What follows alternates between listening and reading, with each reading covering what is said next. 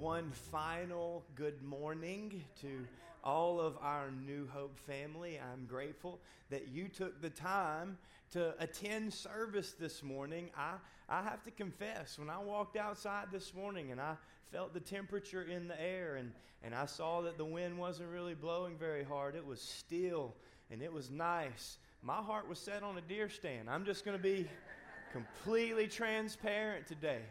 But I have to be here, and most of you are here too, and I'm not going to say any names, but there's a couple people that killed a deer this morning. I just wanted to say, if you would have come to church and gone this afternoon, you'd have killed a bigger one. Now, just it's the way that God operates. Hey, just a quick reminder, we do have our carnival this Wednesday night. We're going to serve our community. We're going to take advantage of the opportunity to share the gospel again and provide a safe place. I do believe that Pastor Lydia is looking for a few more just trunk games that we could add to serving those children and letting them play some of those games. There's always a place for you to serve. If you'd be interested in that, please email us, call us, and we'll get in touch with you, and we will find you an opportunity to do ministry. Also, we have a little bit of a window here. It's a rare window between our next steps that we have available on Sundays after our third service. So if you are not currently serving on a dream team, if you are not currently serving on a Sunday, on a Wednesday, even if you've been through Next Steps before, we'd like to invite you back. That is our process for assimilating people, helping them discover their purpose, and helping us impact eternity. And finally, I would be amiss if I did not make sure that everyone recognized those boxes for Operation Christmas Child are available. Please take the box and the instructions, and you can fill those up, bring those back to us with the money to mail them off, and we will be a blessing to a child that we will meet in the kingdom of heaven.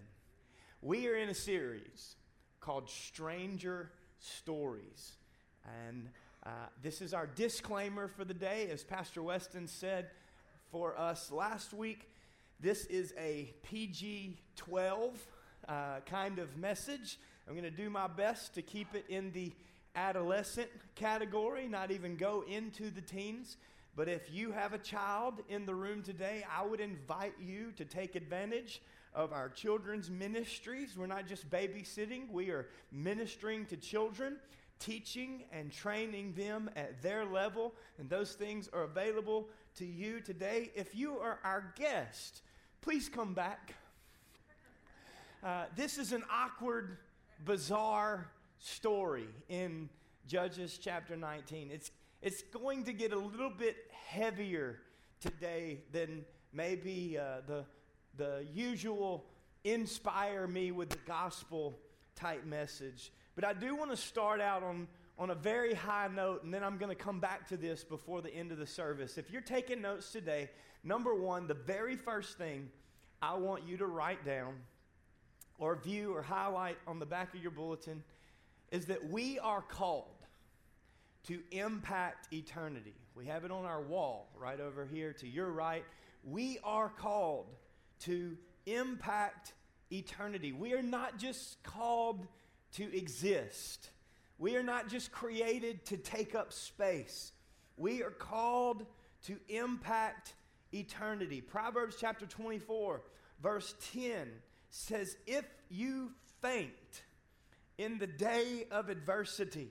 I couldn't help but think of the little fainting goats. You know what I'm talking about? Like, I would love to have one of those things, but I don't think it'd last 3 days in our house. Like, that thing would never be awake. Every time it woke up, somebody would scare it back to sleep. If you faint in the day of adversity, your strength is small. Your strength is small. And listen, let me just give you a little disclaimer here. The Bible says that the Lord is our refuge and our strength. So if you're in a place where you're like, well, my strength is small, thank you. I appreciate the encouragement today. Preacher, pastor, way to be a good shepherd for me. Listen, if your strength is small, it's because your relationship with strength is small. if your strength is small, it means that you need to make an adjustment in how much time you spend with Him, because the Lord is my strength and my shield. In Him I will put my trust. But those who faint in the day of adversity have a weak relationship with God. Their strength is small. Verse 11. Rescue those. If you believe that you're a child of God, if you believe that He saved you, filled you with His Spirit, rescue those who are being taken away to death, and hold back those who are stumbling to the slaughter. It is our responsibility as children of God. We are called to impact eternity. And the Bible says if we faint in the day of adversity, then our strength is small. So don't be that way. Don't shrink back in the face of persecution, but instead be a part of the solution. Don't add to the complaint and to the annoyance. Be a part of the answer. Contribute to the answer, because we are called to impact eternity. We are called to rescue those who are being taken away to death. We are called to hold back those who are stumbling to the slaughter. As my sister mentioned, as Kelsey referenced just a second ago, a shepherd is only as strong as his staff, but a staff is only as strong as the sheep. We cannot accomplish what God has envisioned for Eunice and the surrounding area, for this state, for this nation, and sharing the gospel to the uttermost parts of the earth without you. We need you to take the unction and be part of the rescuing of those who are being separated from God. See, the reality is that there are many who will receive salvation and inherit the kingdom of God and live and dwell in eternity with Him forever and ever. But there are many more who will be separated eternally from Him in a place that was not created for them, called hell. It is a place of weeping and gnashing of teeth. It is a place that Jesus referenced 33 times in 3 years. It is a place that Jesus wanted to make sure that people knew existed, but you did not exist for it. It was a place that we have the ability, the anointing, and the authority to rescue people from. Those people are just as important as every person in this room, in the eyes and the heart of God. In other words, the people in the prisons. Did you know that we have an individual in this church right now that goes as often as possible to the prisons? And over the last few weeks, over 500 people have received salvation in the prisons because somebody in a seat took the unction to go and share the gospel. 57 of them just this past Tuesday night. And we need more because there's more prisons. Did you know that the 95-year-old in the nursing home, where we don't currently have a ministry because I can't recruit and hire and facilitate enough people, we don't just have resource on standby to go and initiate a ministry to minister to that 95-year-old in the nursing home who is headed towards death and destruction, but we could be part of rescuing them from destroying themselves with the destroyer for all eternity. We could be part of holding back those who are stumbling into the slaughter in our schools, in the hallways, in the classrooms.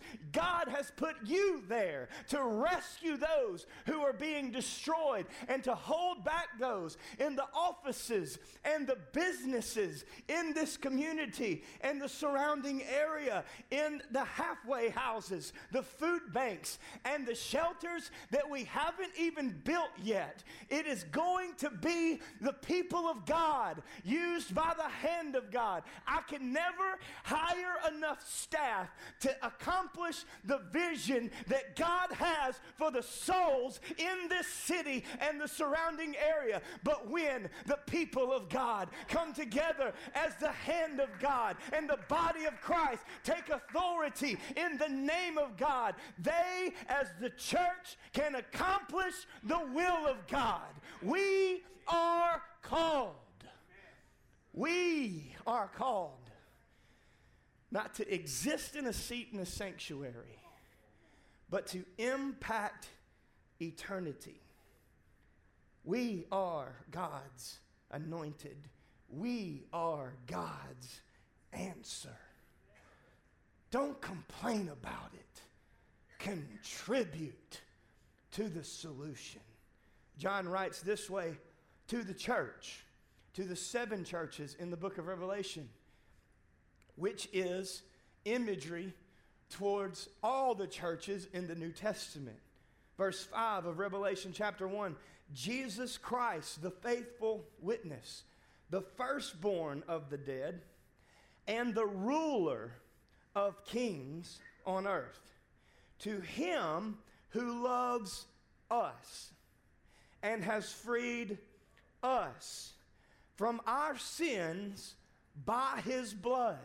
I'm so tempted to preach for about 10 minutes right here on the power of the blood of Jesus, that when you don't know what else to say, when you don't know what else to pray, when you don't know a song to sing, you can simply plead the blood. When you don't have an answer to the circumstance in your child's life, in your spouse's life, in the atmosphere in which you have been positioned, you can say the name and plead the blood, because the blood of Jesus is still just as powerful today. It is power, wonder-working power in the blood of the Lamb. And if you will plead the blood, then there will be a shift in the atmosphere of which you are currently positioned. Freed us. I see too many so-called saints in too much bondage. The Bible says that the ruler of the kings on earth has freed us from our sins. So it's not okay to stay stuck in your sin, but it can be. You can find freedom, discover purpose, and impact eternity by his blood. I don't have time to preach it. Verse 6 said he made us a kingdom. Priest, plural, not singular. There's not a priest, singular, in this house. There are priests, plural, all across this sanctuary, watching us live online, listening right now in the prison cells. There are priests and priestesses listening and receiving what God has to say. His God and the Father, to him be glory and dominion forever and ever. Amen. 1 Peter, just to make sure that we understand it's more than one apostle. 1 Peter chapter 2, verse 9. He's not writing to the apostles. He's writing to the church. He's writing to the people that say that they believe in the Savior. You are a chosen race. Those of you who have believed, you are a chosen race, a royal priesthood.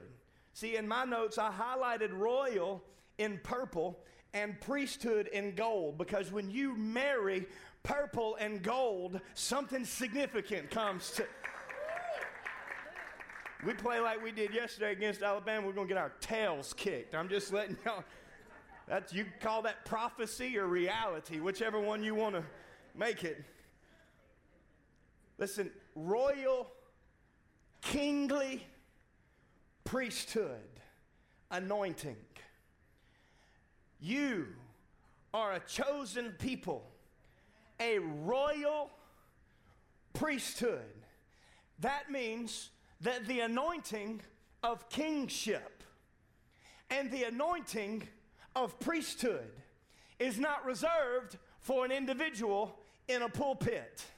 The anointing is available to every individual that believes. What I'm saying today is, if you say that you are born again, baptized in the Holy Spirit, filled with the empowerment to be a witness and an example, then God has anointed you as an individual to pick up the unction and operate in the sonship, in the kingship, and in the priesthood by which He has positioned you and put people all around you, not to be affected by you, but to be infected by what's inside of you.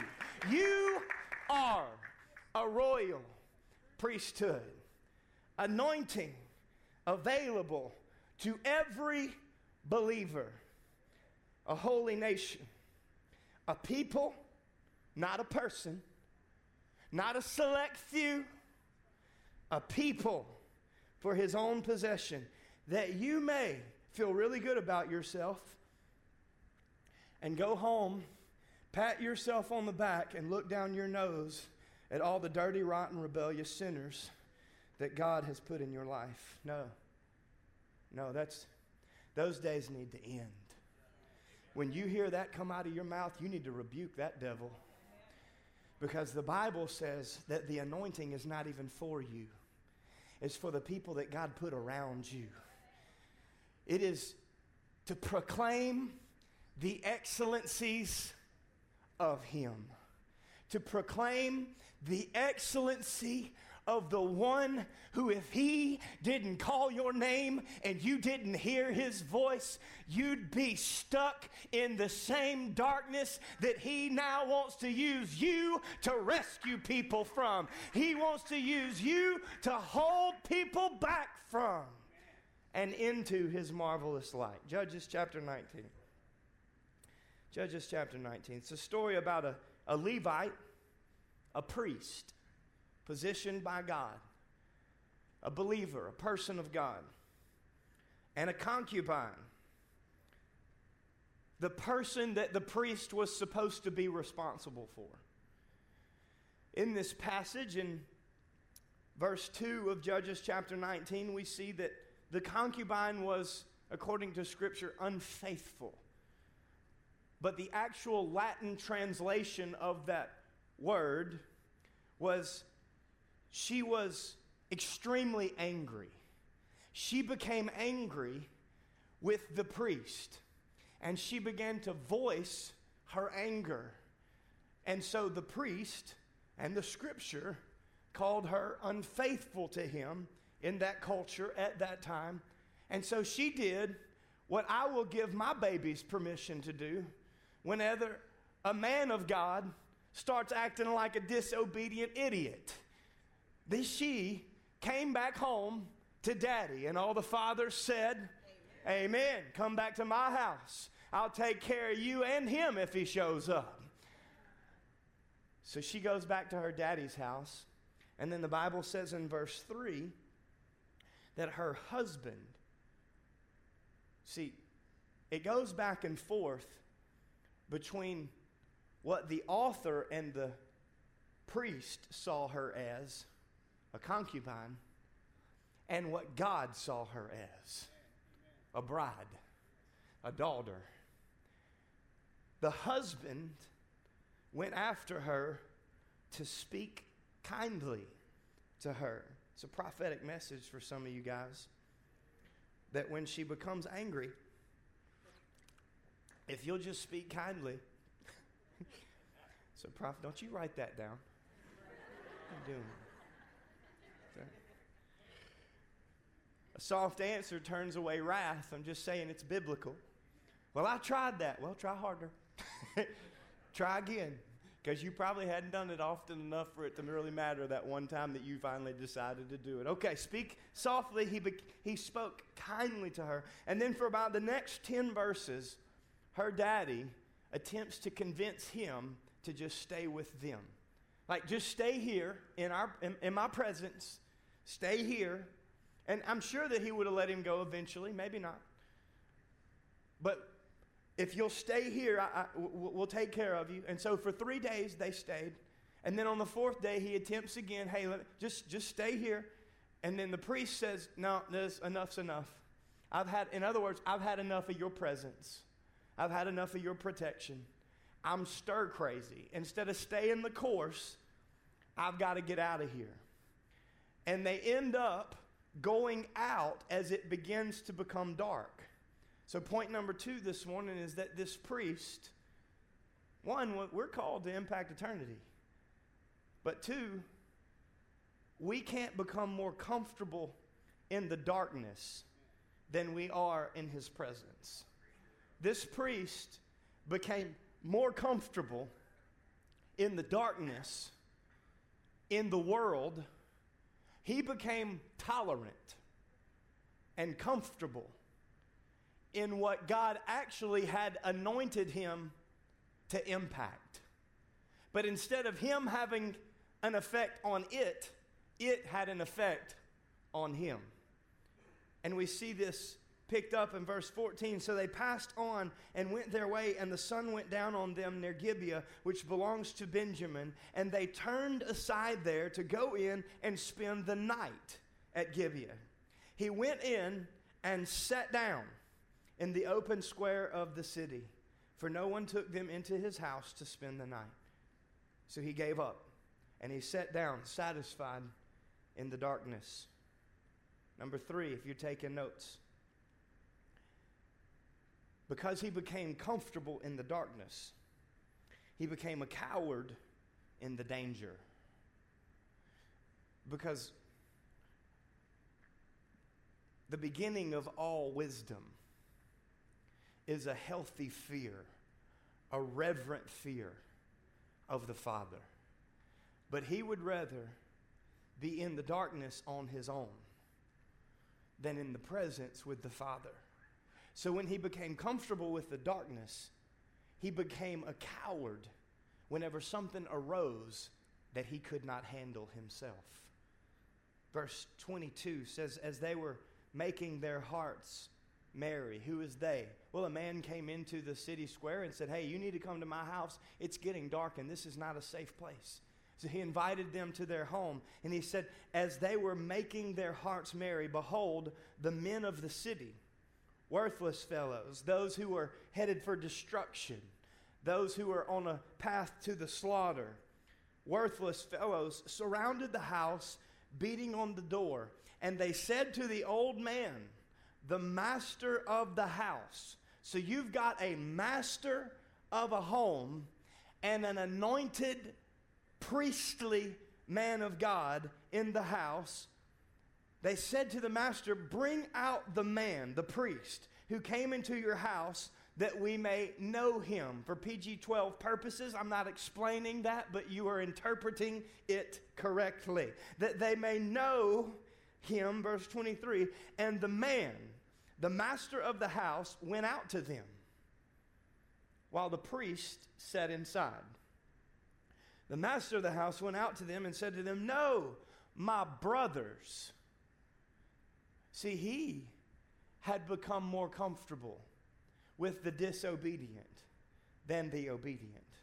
My brothers, my kinsmen, do not do such a wicked act. Since this man has come into my house, do not do this vile thing.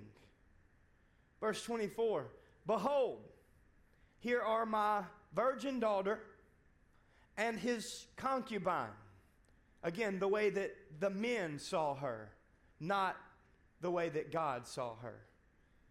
Here are my virgin daughter and his concubine. Let me bring them out to you now. Violate them. Do with them what seems good to you, but against this man, do not do this outrageous thing. This was their answer. To stay inside. To send somebody else out. See, he was willing to sacrifice others to serve himself. But he wasn't willing to sacrifice himself to serve others. Sound familiar? He sent the man. The Bible says what happens next is that, number 4, he is careless. The priest is absolutely careless in the midst of the dysfunction. In verse 25, it says, the men would not listen to him, so the man, the priest, the Levite, seized his concubine, his wife, God's daughter, and made her go out to them. And they knew her and abused her all night until the morning. And as the dawn began to break, they let her go. Now just settle in right here. So there's 2 things. Number 1, I want you to notice that at no point does anybody mention anything about praying. At no point does anybody mention anything in the midst of the enemies about interceding. I remember when I was at Broadmoor Assembly of God in the mid-2000s, we had a missionary come in and see Africa and India and Asia.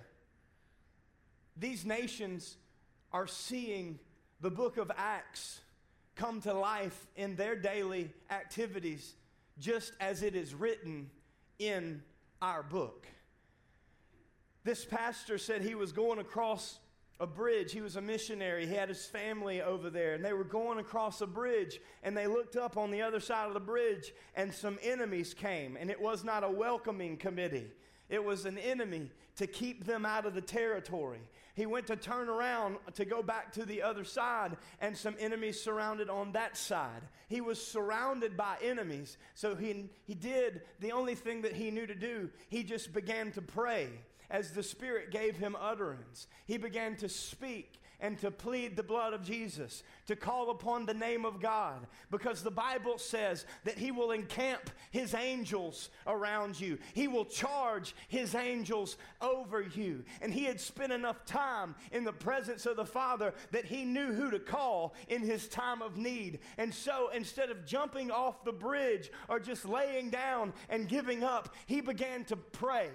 And the story is that the faces of the men who were walking towards them in wrath and aggression began to turn green and pale, and they became white as ghosts as they began to back up where they came from and eventually disperse in many directions. The story is from this missionary's mouth. Now, if you don't believe this story, that's okay. I heard him say it, and I believed it enough because I've seen it in Scripture. You tell me something I've never seen in Scripture, I might not believe you. But you tell me that the Word of God is coming alive in your life when you call upon His name, and I'm not going to second guess what He's already said. I'm going to give Him glory for it. And they said that those men saw an angel of the Lord coming towards them over the top of that man, and because the Bible says submit to God, and the enemy, when you submit to God and you resist that devil,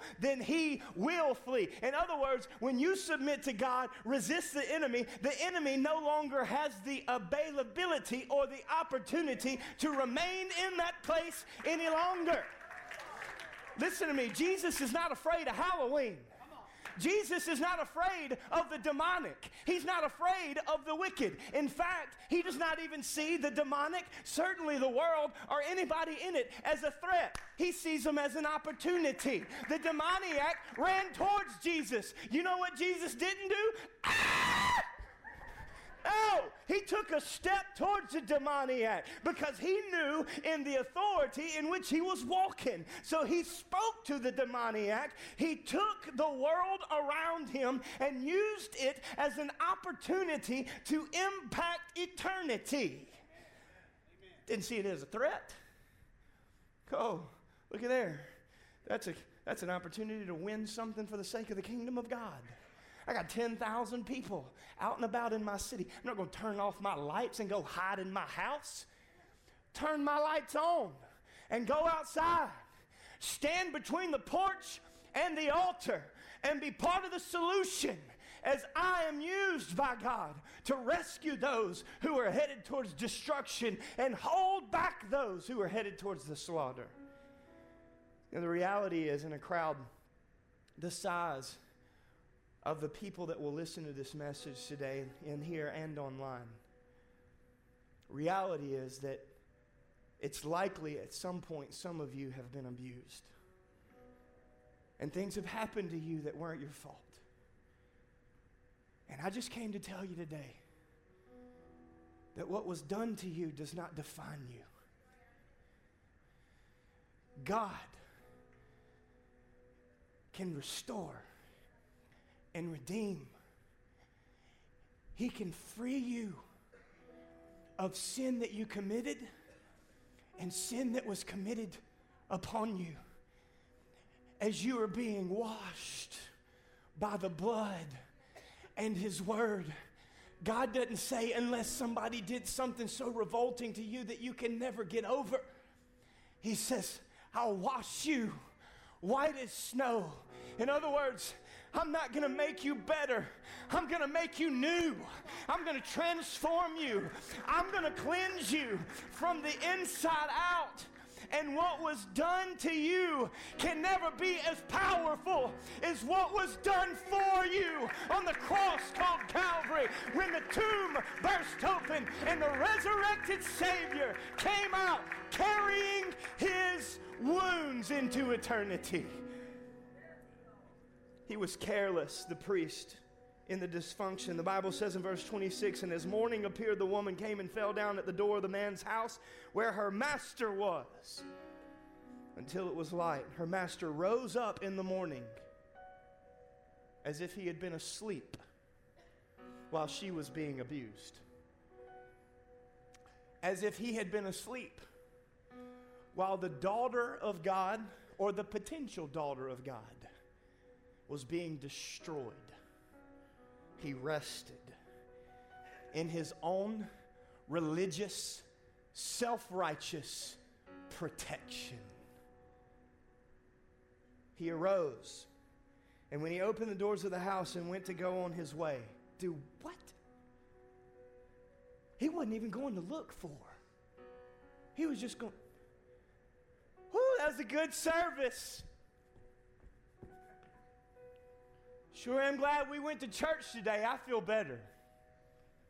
He rose up, opened the door, and went to go on his way. But behold, there, right there, was the concubine, laying at the door of the house with her hands on the threshold.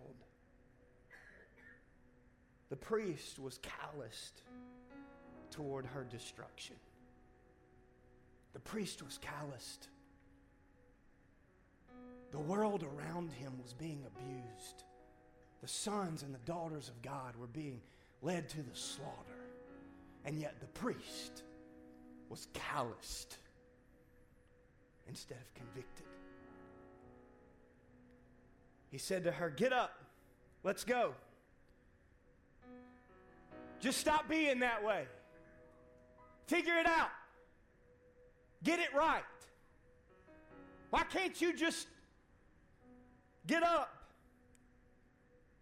Let us be going." But there was no answer. So he put her on the donkey. This is where it gets a little gruesome. The man rose up and went away to his house. And when he entered into his house, he took a knife, and taking hold of his concubine, he divided her limb by limb into 12 pieces. And he sent her throughout all the territory of Israel as a prophetic warning that if we don't get this thing right, then this is what's going to happen to all of us, whether in this life or in the next. See, the world around us and the people in it, they are the concubine. And the sons and daughters of God, we're the priest. And we cannot rest in the comfort of our own homes while those around us are wasting away into destruction. we can't be calloused. We can't be careless. We can't be comfortable in the darkness. Our city is dying at the threshold. The surrounding area, our state is dying at the threshold. Our nation is dying at the threshold. Our sons and our daughters are dying at the threshold. Marriages are dying at the threshold. Ministries are never even birthed because saints are satisfied to reserve a seat while those who could have been ministered to are dying at the threshold. The world around us is attempting to redefine identity, to redefine attraction, to redefine relationship, to redefine covenant. And we sit and we fuss about what song was played, what color the carpet is, how much money they spent on the new sanctuary. Well, they should have fed. I can feed a soul for a day, or I can share the gospel for eternity. Which one's more important?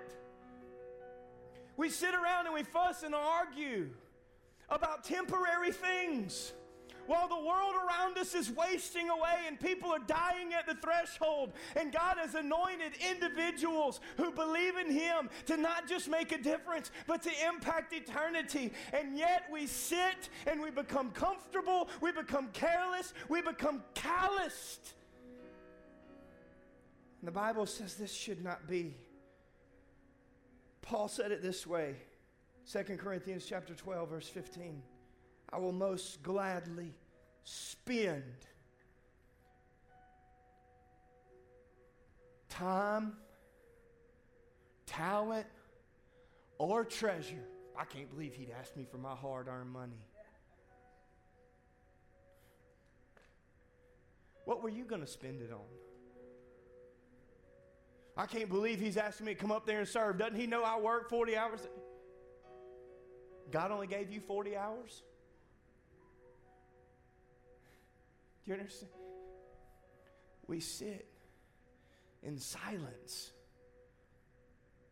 while the world is being slaughtered, destroyed by the destroyer. I will most gladly spend and be spent for your soul. Verse 30 of Judges chapter 19 says, all who saw it said such a thing has never happened or been seen from the day that the people of Israel came out of the land of Egypt. And that's not even true, because it had been done. Pastor Dylan actually pointed out to me, this happened 3 different times in the Old Testament. An extremely similar story. But see, when you forgot, or when you forget who you are, you forget what God's already done to try to remind you. This has never even happened. I can't believe we're in a worse state than we've ever been in before. No, we're not. We're headed in the exact same direction as the cycle of disobedience has been sending people since the book of Genesis. Such a thing has never happened or been seen from the day that the people of Israel came out of the land of Egypt until this day. Consider it, take counsel, and speak. So that's what we'll do.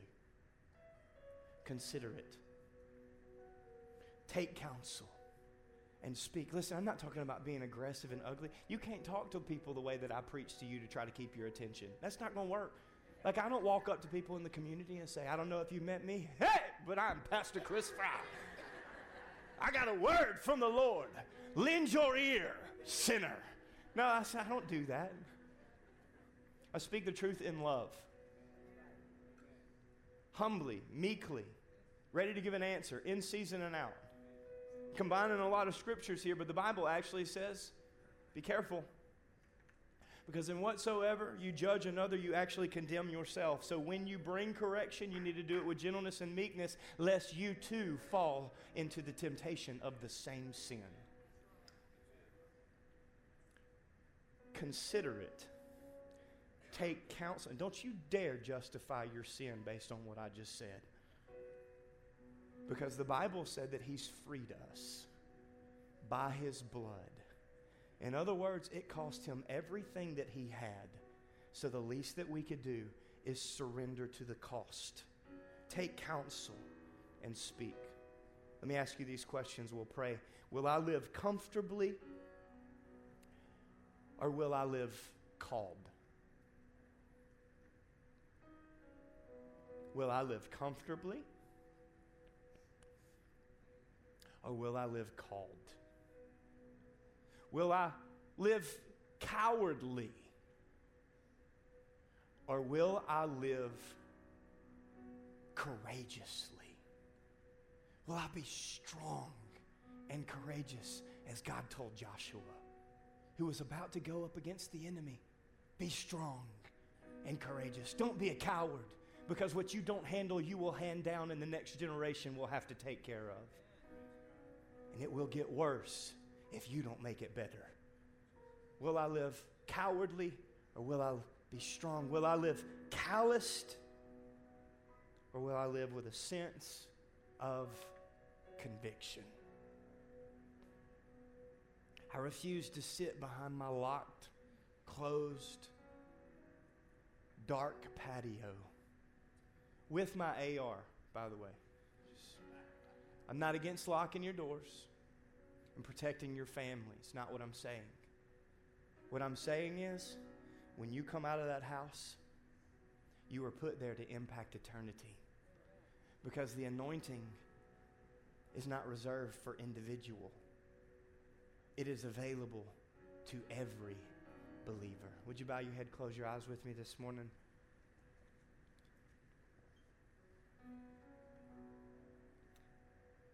To every child of God, to every follower of Jesus, open your heart, receive the challenge today. Not to watch ministry being done, not to be a spectator, not to live comfortably, but to live called. Not to live as if I still have a spirit of fear, not to live as a coward, but to be strong and courageous in our God. Not to live calloused because we have become tolerant, but to live with a sense of conviction that would cause us to impact others for the sake of the gospel. Ask the Lord right now, right where you sit, as every follower of Christ in the room, Lord, what's next? If you already know, then ask forgiveness for your sin of omission. For not doing what you know God's been telling you, calling you, coercing you. He's given you a burden for it. Let it birth. Lord, what's next? What are you calling me to? God, what's in my life currently that doesn't need to be any longer? Where have I allowed apathy to replace anointing? Help me. Forgive me. I will not rest while my city goes into waste. I will not rest when the world around me is calling for an answer. If you're in the room right now and the Holy Spirit is stirring in you, you're calloused. Maybe you didn't commit the atrocities that we're seeing in this story today, but James said, listen, if you're guilty of one, then you're guilty of them all. But there is one who came and he lived and he was tempted in every way, and yet he was without sin. And we all fall short of his glory. Every single one of us. And the wages of that sin, the wages of falling short of that glory is death, destruction, slaughter, separation from God. But the gift of God is Christ Jesus. He gave his life for you so that you could surrender yours to him and inherit his kingdom, his will, his life abundant. He wants to forgive you. He wants to cleanse you. If you're in the room today and your sin or somebody else's sin has separated you from him, consider the price paid. Consider the path paved. Receive the joy of the Lord today. Receive salvation. If the Holy Spirit is stirring that in you right now with nobody looking around, we're going to pray a prayer in 30 seconds. And if that's you, you need to give your life to Jesus. You need to receive salvation right now. You need to commit your heart to him. You need to surrender all. I want you to lift your hand right where you sit. Say, hey, that's me. That's me. That's me. That's me. I surrender. I surrender. Take my life, Lord. That's me. That's me. Thank you. Thank you. I see you. If you need to recommit your life to Jesus because you've been drifting away or you've been comfortable, just lift your hand and say, hey, God, see me, Lord. See me. I know you know my heart, but I just want to be faithful today. See me. I give it all to you. I surrender. Take my life and use it. So many hands all across the sanctuary. There's power in the prayer of confession. Come on, let's call upon the name of the Lord together today. If you raised your hand, even if you didn't, and church, come on, let's partner with all of these and even ourselves this morning to make sure that we leave this place in right relationship with Jesus. Pray this out loud. Jesus, forgive me for being comfortable, careless, calloused. We believe you gave your life so that I could live. God, take my life. Make it yours. Forgive me. Cleanse me. Use me. I believe you can use me to make a difference, to impact eternity. May I follow you with all of my heart in Jesus' name.